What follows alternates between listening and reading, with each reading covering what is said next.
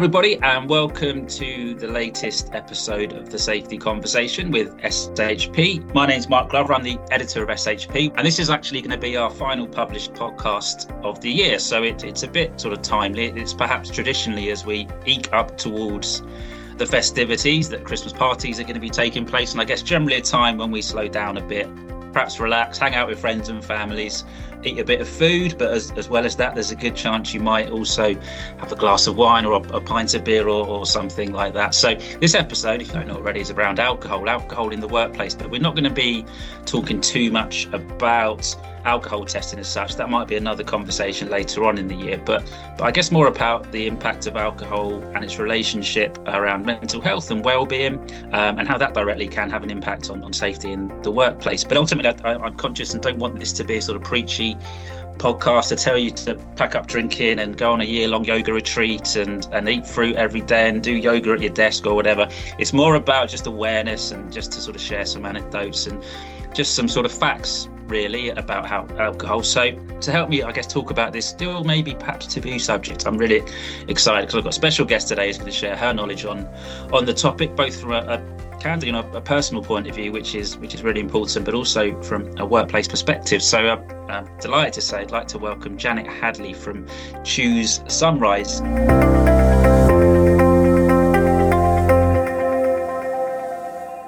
Morning, Janet. Thanks for coming on.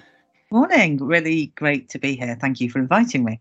Actually, before we kick off, go into it, Janet, do you want to just tell us a bit more about Choose Sunrise and what it is and what you're trying to achieve there, if that's okay? Choose Sunrise is an organisation that is founded on the belief that nobody should ever feel afraid to ask for help with alcohol use.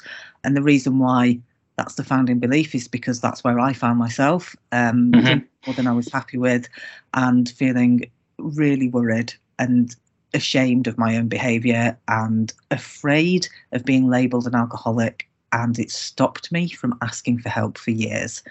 As I've come out of the other side of that and stopped drinking and become sober, my life has got infinitely better. I'm reflecting on all of the workplace wellbeing provision that I had and noticing how there was never anything about alcohol in any of the wellbeing provision that I had in my own places.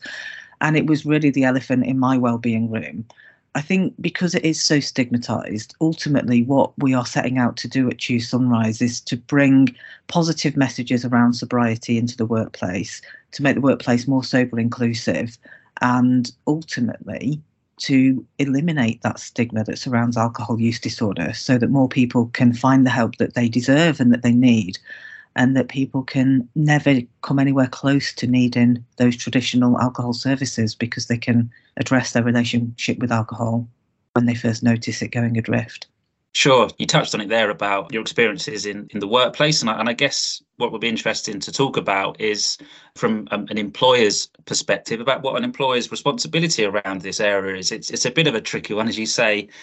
I guess if someone's got a problem around alcohol or they're struggling, but yet, like you did, you managed to find the courage to come and be brave enough to say, hold your hand up and say, look, particularly to someone at work. But that's a big thing, isn't it, for a company to perhaps deal with? And I wonder if there are and people listening might be going, well, like, how do I even begin to approach that? But what sort of things can people put in place to make people feel comfortable about coming forward about something like that? If you just wanted to do something very simple as a little exercise, go to your company intranet and type in the word alcohol and see what comes up. So chances are there'll be an alcohol policy which will tell you which disciplinary procedures to use if somebody's caught drinking and driving or drinking on duty or something like that. There's probably, if you've got any kind of safety critical roles, there'll be potentially something about alcohol testing in the workplace and which disciplinary procedures to use when people fail the tests, and very little about what to do if somebody comes forward and says, actually, I'm worried about my own drinking. Very little about any support that might be in place. Very little signposting outside of perhaps AA or even Drink Aware, which are my least favourite place for people to signpost to. Why is that? Drink Aware is funded by the alcohol industry, and it is entirely focused on keeping people in moderate drinking. And I went to the Drink Aware website to, that's one of the first places that came up when I kind of Googled help me to stop drinking. Yeah. And the first thing it said was, it's probably going to be easier for you to cut down than it is to stop. And that's directly the opposite of my experience. I tried to moderate for years. And ultimately, if somebody is Googling help with alcohol, do you know what? They've probably already tried to moderate. It has advice such as don't binge.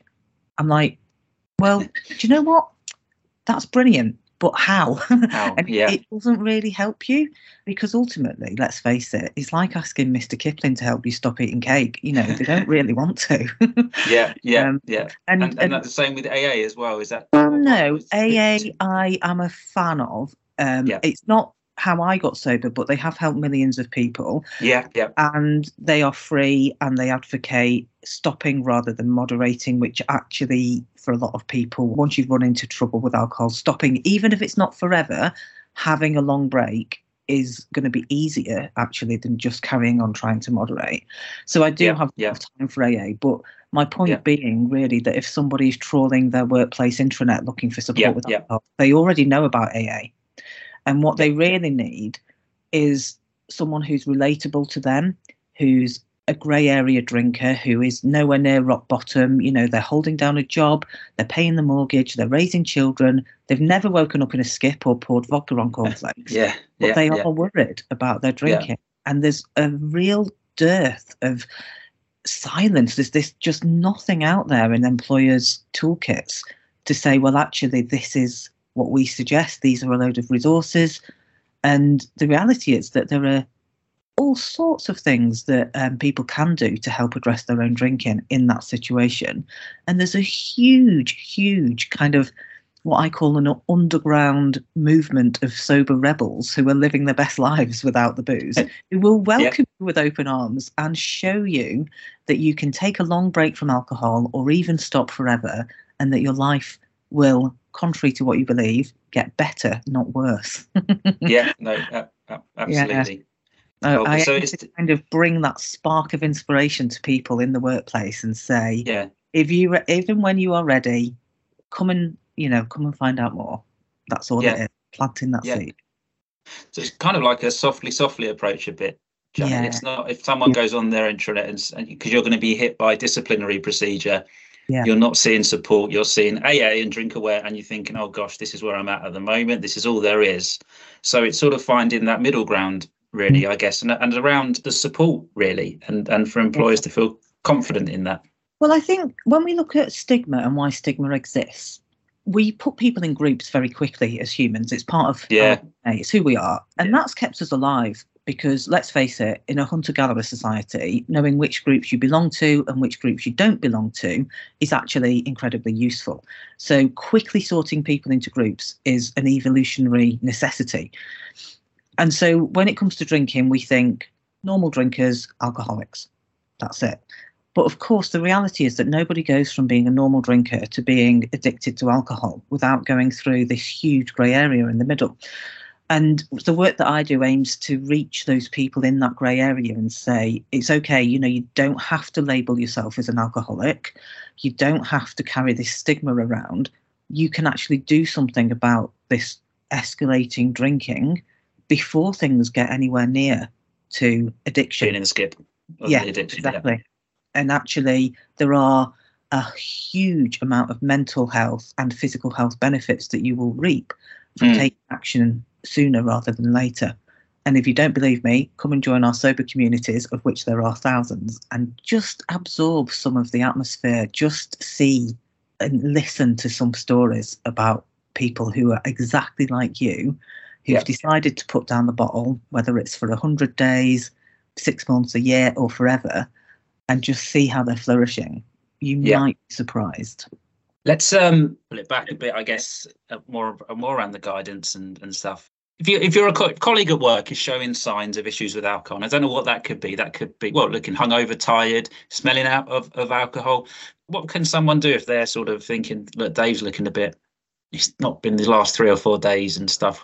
How can you approach that person, and what sort of signs can you be looking out for? I think there's a couple of parts to that question. So the first bit is about spotting an emerging alcohol issue.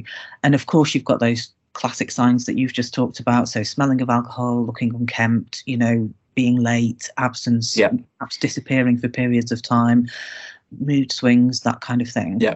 There's also more subtle signs. So always being the last person out on a night out, being the person who has lost control on a works night out is likely to be a sign of an escalating alcohol use issue. Yes, it happens to the best of us from time to time, but I was always the person who everyone was gossiping about in the office for like 20 years. I didn't recognise it as an escalating alcohol use issue, and I don't think anyone else did, but it very clearly was. And talking about alcohol a lot. So phrases like, oh, I can't wait to get home and have a drink. Oh, it's going to be wine o'clock. Is it wine o'clock time yet? Those types of things. Yeah. Obviously, people talk like that in the office. You'll hear talk like that. But there are some people who talk like that more than others. And it's almost as if you've got people like that in your team and you're their line manager, it's about knowing them well enough to know whether they actually do have any coping mechanisms in place other than that glass of wine. I didn't. And yet nobody ever really spotted that. I had no sober role models in my life. I'm not blaming anyone, by the way, but I'd learned from a young age that when you have a stressful day at work, you drink wine. When you celebrate, you drink wine. When you celebrate, you drink wine. What you mean. Yeah. And I hadn't really learned to process my feelings without just pushing them down. And there'll be people like that in your team. And these people they're nowhere near addiction, but they're just starting to show some subtle signs that should they run into a bereavement or a loss of some kind, they could easily tip into dangerous drinking. And so those are the kinds of signs. And actually, what I would probably suggest is with those subtler signs, rather than singling people out or trying to have a conversation, it's about introducing the topic of alcohol into the wider workplace wellbeing agenda so that people have got access to the information. One of my favourite things that I do with employers is to go in and set up a peer support network across the organisation aimed at what we call the sober curious, and bring people together to share stories about their relationship with alcohol, basically. And, lots of people have said to me, this is never going to work. People won't want to talk about it. But that's just simply not true. It does work. I've got amazing testimonials from people who will tell you exactly how powerful it has been for them. So opening up the conversation about alcohol is a really important starting point. I think there's also a piece around policy. So go back to that intranet search and read the policy. If you're in a policy-making role, how about being crystal clear in that alcohol policy that if somebody discloses an alcohol use issue, that you will first seek to support them rather than discipline them? That would give the person who's wondering whether to say something or not the confidence that it is your company's policy to offer them some support. That's a game changer for a lot of people. Because then they could go to their line manager. Obviously, this policy needs to be accompanied with line manager training, etc., to make sure your line managers are equipped. But someone then going to their line manager and saying, I've read the policy, I feel worried about my alcohol use here. It says here that you're going to support me. Can you tell me more about that? And then your manager's knowing what is on offer, whether it's the EAP or private medical insurance, whether it's a third party who they can talk to, whether it's, something that's outsourced, like the kind of services that we offer. We offer a kind of ask me anything service. You can just book in with me and chat to me about their alcohol use and get good quality signposting. Any of those things, it doesn't have to be expensive. It can be really simple, but having something in place that says we will first look to support you. I've said it at the top of this podcast, Janet, that this wasn't going to be a preachy sort of. No, so far it hasn't. I really like the subtle approach we've had here. The idea of a sober curious. I mean, I have that really instinct. I deal with words most days anyway, but doesn't sober curious group really twists it around, really changes the conversation, doesn't it, to oppose to problems with alcohol. And I think it's being able to from that point. Because, yes, I'm sure there are lots of people who are probably I think, OK, well, and there's more people that are in that group. And then what you're doing there is instantly creating a culture in the workplace of this is that's going to make people feel comfortable, and more people are going to feel comfortable. I don't think that stigma is ever truly going to go, because it's going to be around, isn't it? But if it can be tapped away at by little cultural chips, then it does Yeah. make such a difference. And then you do, and what I think will come from this conversation is about the support. If you feel supported rather than you're a bad person, because we're all human at the end of the day, and life happens and stuff. So is that a fair comment, do you think? That sort of caring, kind environment to create, really? It doesn't have to be rocket science. No, absolutely not. And there's so much power in peer support. I mean, at the end of the day, that is really what AA is, ultimately. It's a peer support network, although the Sober Curious Society, I must stress, is very different to AA. There are no dusty church halls or declarations of alcoholism in the groups whatsoever, and we don't work any kind of 12-step programme. What we do is we invite people to share their own experiences. So typically we will set the ball rolling with myself sharing my own story. I will then bring in a couple of guests who will share their stories. And then what naturally starts to happen is people from the group start to put themselves forward to say, I'd like to share my story. And we just have month after month after month of content of people coming into the group, sharing their own experience with alcohol, opening up the floor for Q&A. We record the sessions so people can watch them on catch up. And some people come along and they sit there with the camera off, microphone muted. They never speak. They never show their faces. They don't say a word. And I sometimes used to wonder, is this really working? Is this okay? And then I get emails saying, you've changed my life. You've saved my marriage. I'm pregnant now, and I never would have been if it wasn't for your group. And all these just intensely emotional emails from people saying what a massive difference it's made to them. And I just think, this work's really important. And to your point, that stigma, of course, it still exists. People might want to be anonymous. They might not want to switch their cameras on, and that is okay. It's still working. Yeah, it's how you deal with it. Yeah, exactly. There's no right or wrong approach to it, I guess. Exactly. Let's talk about some of the, going back to monitoring, because ultimately, from a health and safety perspective, and going back to the monitoring side of it, and we'll touch on it now just briefly. But if you're a train driver or whatever, any form, if you're working on a heavy construction site or whatever, so there is a place for monitoring. It is important, so we can find out. But I guess the point of this podcast is, once that someone has been tested positive, or they've been found, not found, I think found out's the right word, but they've been tested positive, rather than I was speaking to someone about this the other day, rather than sort of sending them away, your responsibility does lie with that employee. How does that person even get home if they're drunk? They can't drive, can they? Putting little things like that in place. But it feels like to me, Janet, that half hour after someone has tested positive is so important into where that person's journey is now going to go, and how in that half an hour, how are you going to deal with it? Okay, you've got all your checks in place. You've done everything you need to do. You've done the testing, blah, blah. You've got your policy or whatever. But how are you going to deal with that person? And again, it's about support, isn't it? And sort of just not letting them, all right, we found you, maybe come back in 6 months after you've learned. And here's a pamphlet on alcohol. It's so important, isn't it? Yeah, it really is. And I've heard the good, the bad and the ugly stories about this from a wide range of different people. The most positive story I've heard is that a guy who was effectively tested positive for alcohol, who was then able to share with his line manager, actually, this isn't a one-off. This is something that has been escalating for a long time. I don't know what to do. I don't know how to deal with it. I feel so ashamed.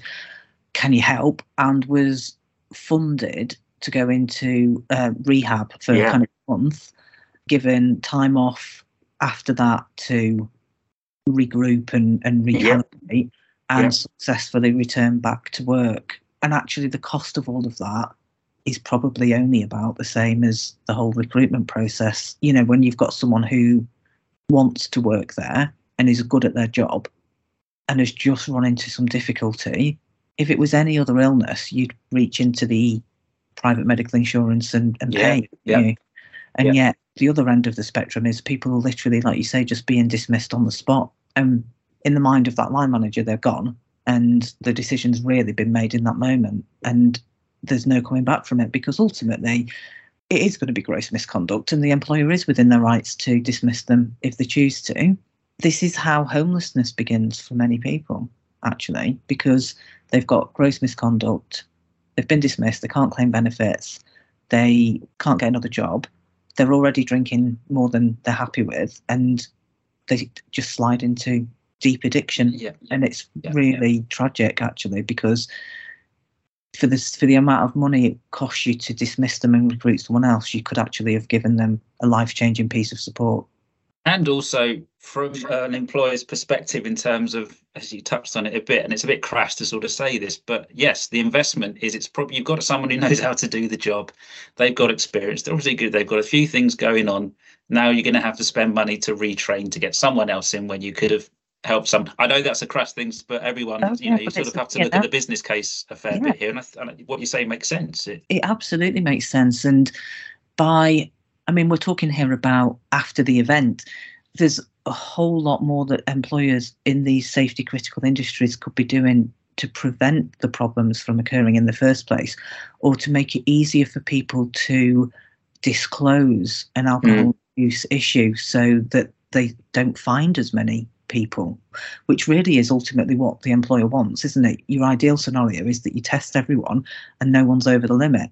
And so by having those kind of policies in place that say, if you come and disclose an issue, we'll help you, by providing good quality support for grey area drinkers, not just rock bottom drinkers, providing that kind of peer support network, and starting to normalise the choice not to drink. So removing peer pressure to drink, construction industry, warehousing, driving, there's quite a lot of peer pressure amongst men to drink, and just subtly changing that conversation to make it easier for men in particular, and women, to say, I'm not drinking, can make a huge difference. As I said at the beginning, I was scared of asking for help with alcohol use, not because I thought my employer would sack me, but because of the peer pressure. Like, I didn't want to tell people. I didn't want to tell people that I wasn't drinking. Like, when I started smoking, I never worried about telling people I wasn't smoking. When I decided to lose weight, I never worried about telling people I wasn't eating cake. But when I stopped drinking, I was terrified of telling people I wasn't drinking. That's really interesting, isn't it? That's and how that has trope has come to manifest itself over the years. It's genuinely interesting. Listen, Janet, I know when we spoke before we did this podcast, didn't we? We had a chat offline just to talk about what we're going to talk about, and you kindly said, and you just touched on it a bit, that you'd share about your own experiences and where you've come to. And if you don't mind, would you just mind sort of touching on your journey and what has sort of motivated you ultimately to do what you're doing now? I grew up in a household full of drinkers, as a lot of people did. I was born in the late 70s. The 80s were big drinking years, weren't they? And my mum used to drink a lot. All my relatives, every wedding, every christening, every funeral, was drunk adults were around me. In fact, one of my earliest memories is being passed around the pub on men's shoulders. When you put a little kid on your shoulders? In the pub, and then sat down on the bar at the bar where my mum worked and things like that. So I've always been like a pub drinky sort of person. And then I was kind of a teenager in the 90s, which I don't know if you've got any children, but I look at my teenagers and think, you would not survive the 90s. I remember the 90s. They were different, weren't they? They were absolutely crackers. And my heroes were people like Zoe Ball and Sarah Cox, who would be falling out of taxis. And the ladettes. Yeah, absolutely. And we were kind of the first generation of women who grew up with equal rights as a given. We were like, we can do anything men can do. We can do it bigger. We can do it better. We can down pints. We can do shots. And drinking was part of that. And actually, looking back on it, I was a bit of a victim of alcohol marketing, because they really did get after the female market in the 90s. And I fell for it, hook, line and sinker. And then as I grew a bit older, my drinking moved in home because I had children. And I was seduced by this kind of mummy wine culture. It was welcomed me with open arms. I was like, my party days are over. The ladette's gone to be a mum, but it's okay. Mummy wine culture's here, and I got really into wine. I knew everything about wine and grapes, and I never saw any issues with it whatsoever. But my drinking was getting heavier and heavier, and wine is so strong and it's so drinkable. I was drinking a lot. It didn't really matter because everyone else I knew was drinking similar amounts, so I just didn't think about it. And it wasn't until I had a complete shock out of the blue that my drinking changed. So my husband was diagnosed with a brain tumour, and it was a complete and utter shock. We've been together forever, since I was 20, and I think I was 43 or something when it happened. And my world just fell apart. And I thought that, we were told that he will not grow old. We thought we'd lose him in a couple of years, really. And he went into hospital for a long time. He had two big operations, and he had to learn to walk again after the second brain operation. And he was in this rehab centre where, they were teaching him to walk and everything. And he was there for about 4 months. That's when I would pinpoint my drinking changing. So he was away from home. I was home alone a lot, obviously with the kids. And every night when I'd put the kids to bed, I'd just start drinking wine, and I just couldn't stop. And I would find myself going out and buying a second bottle of wine, and I'd wake up in the morning and I'd think, I'm not doing that again. I feel awful. I'd go through the whole kind of stressful day of kids and school and trying to do a bit on my job and going to visit my husband twice a day and taking the kids to see their dad and trying to explain to them what's happening. And it was just horrific. And as soon as bedtime came around again, I was like, I need wine. And I'd just do the whole thing again. It wasn't that point that I actually changed my behaviour, but that's when it first got bad. That's when my drinking became dark and lonely and problematic in a way that it hadn't been before. It was actually a couple of years until I stopped drinking from that point. So I went through my kind of moderation attempts. This is where my drink aware Googling came in. This is the period of time where I just wish that somebody had been there to say, there's other people like you who were worried, and there's help available that isn't AA, because there was no way I was going to AA. The stigma was too much.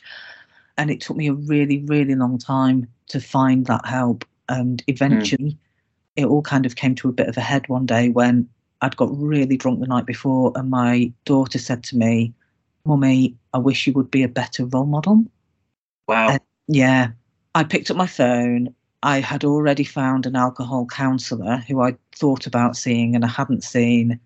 And I sent him a note and said I'd need help. And that was the beginning of what I would call my second chance at life. Best decision I've ever made. But as well as the therapy, it's been the sober communities and the podcasts and the books and the online support and the app that have really kept me sober.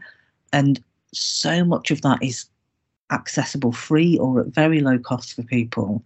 And people don't know about it. As a drinker, you don't know about it. And just simply being able to introduce people into this world of grey area drinking tools is very powerful. Thanks for sharing, Janet. Really appreciate it, and for all the listeners do as well. And how's your husband now? Oh, I always forget to say he's alive and kicking. He's doing great. Excellent. Good stuff. Good stuff. I know, it's 5 years ago and he's defying all the odds. So long may that really continue. Good. You mentioned, I can see the stigma again comes up, and this idea, this grey area drinking, which no one knows. Everyone just defaults to AA, perhaps. And AA has got a stigma to it, hasn't it? It has. Yeah. You already said the dusty church halls and stuff. We probably might not have been there, but that's the idea. And then if you hear that, so there does need to be this middle ground that you're curating and is obviously helping. And she said, like you mentioned before, like you didn't wake up in a skip one morning, or with your daughter, which still just as powerful. So to understand, okay, I've got an issue here, I really need to do something about it. But I tell you what might be really useful is just people that might just want to cut down, because that's still going to have health benefits, and I'm sure we've seen some of those benefits online or on lists or whatever. But what are they? Let's get them out now. What was the one benefit that really made a difference to you? Was it just energy, zest for slept well, those sort of things? That really helped. Yeah, I mean, I would say that for anyone out there who's thinking, I want to cut down, I don't want to stop, that is completely fine, by the way. I'm not evangelical about sobriety. I would, however, advocate that you stop for at least 30 days or something like that. Yeah. So I, in fact, really, to be honest, I'd say 101 days. So 100 days is enough time for you to get some data to your brain that says, I did something difficult without alcohol and it was okay. So as much as I think the 30-day breaks can be really helpful, you can kind of move events to either side of 30 days so that you don't have to do something. So it might be a big work party, or it might be a family thing, and you can 100 days you're going to cover all of that. 100 days you're going to have to do something that you would normally do with a drink in your hand, and you're going to have to do it without a drink. And as an adult, you should be able to do that, actually. Like, if you can't do that, why can't you do that? Are you sure you want to moderate? Can you moderate? Yeah. You need to perhaps give your brain a bit of data that says, I did a difficult thing without alcohol and it was okay. Because if you want to successfully moderate in the long term, you are going to have to go to some events without alcohol, because you might have 4 events in a week. So you just need to learn to do that. So I would really advocate taking a break. And 100 days is enough time to get your brain chemistry to kind of recalibrate, to start repairing itself, and for any issues with sleep to go away. So in terms of benefits, I mean, sleep is probably the first thing that people notice. So alcohol wakes you up in the night and you just sleep through, and it's like, oh, that's better. And you start feeling more energy. It's like your skin and your hair start to look better, and people notice. And you start kind of being this really annoying person who bounces out of bed and goes, oh, it's sunny, what should we do? And people are like, what? You've changed.